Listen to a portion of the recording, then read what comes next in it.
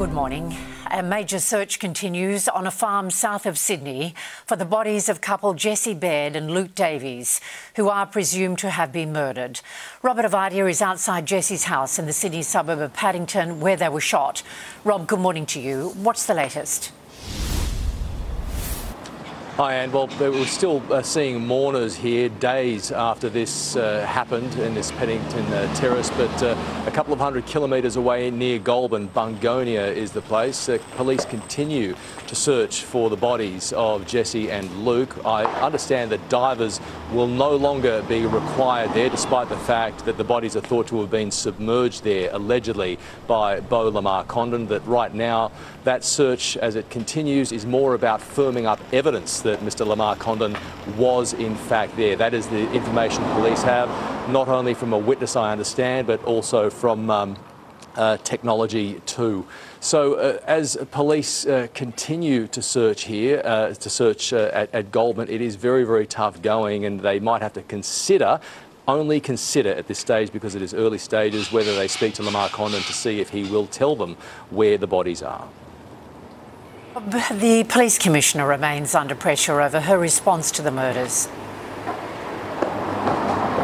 Yeah, she is. She is under a lot of pressure, because this is not the first time that a major incident involving a police officer like this has happened. There have been a lot of police who have been speaking to 7 News and other members of the media too about what the rank and file consider a lack of leadership. There was the alleged tasering of a 95-year-old woman at Cooma last year, and Commissioner Karen Webb did not address that for a number of days. And here you've got an allegation that a police officer has used his service Glock to shoot a couple of civilians too. Karen Webb addressed that today on Sunrise, with mounting pressure about having not responded to this quickly enough as well. Do you think you should be criticised for the job that you're doing at the moment, because you have been? Of course, but there will always be haters. Haters like to hate, isn't that what Taylor says? But I've got a job to do. As I said, it's a big job. This is just one of many jobs. We actually had seven murders last week. We had a triple murder out at Parramatta. We've had others. This, though, of course, is a complex matter. All we need to do now is find Jessie and Luke.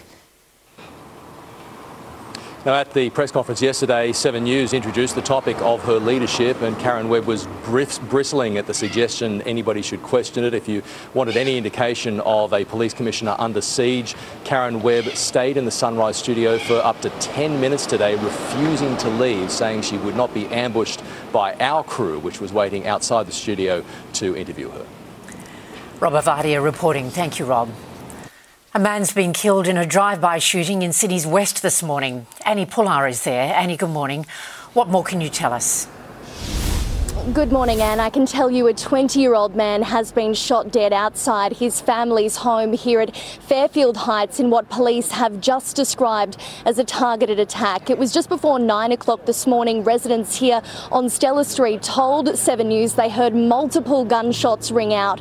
That triggered a very large emergency response, with police, the Public Order Riot Squad and several ambulances called in. Paramedics tried desperately to perform CPR on the young man for some time, but sadly he died from fatal head injuries. Now, police have just confirmed those gunshots were fired from a getaway sedan, and that vehicle has not been located yet. 7 News understands detectives on the ground are investigating if this shooting is gang-related and possibly a retaliation attack. That male is known to us, and we are satisfied that the shooting was in fact a targeted one. His history and other associations will form part of the investigation going forward. And this was a very distressing scene for the victim's family, who were inside their home when this attack unfolded. Also, a very confronting scene for several children who were being dropped to school in the area when emergency services swarmed this suburb. The crime scene here will remain in place for some time as police try to search for any security video of that getaway car to track down the gunman. Anne? Annie Pullar reporting. Thank you, Annie. Hundreds of interstate firefighters are on their way to Victoria to help as the state braces for worsening conditions. As Cassie Zervos reports, authorities are forecasting the most catastrophic conditions in 4 years. This base camp in the state's west will be here for at least a month and is expected to house more than 300 emergency service workers, including firefighters, as they prepare for extreme weather conditions tomorrow. Authorities are bracing for one of the most catastrophic fire days since the 2020 bushfire season.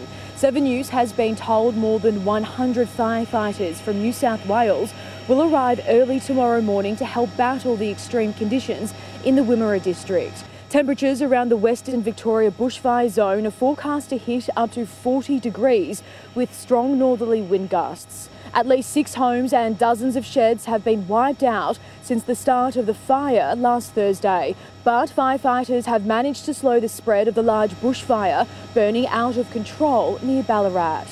Authorities are urging those who live in the Wimmera district to keep monitoring the Vic Emergency app for the latest information on warnings.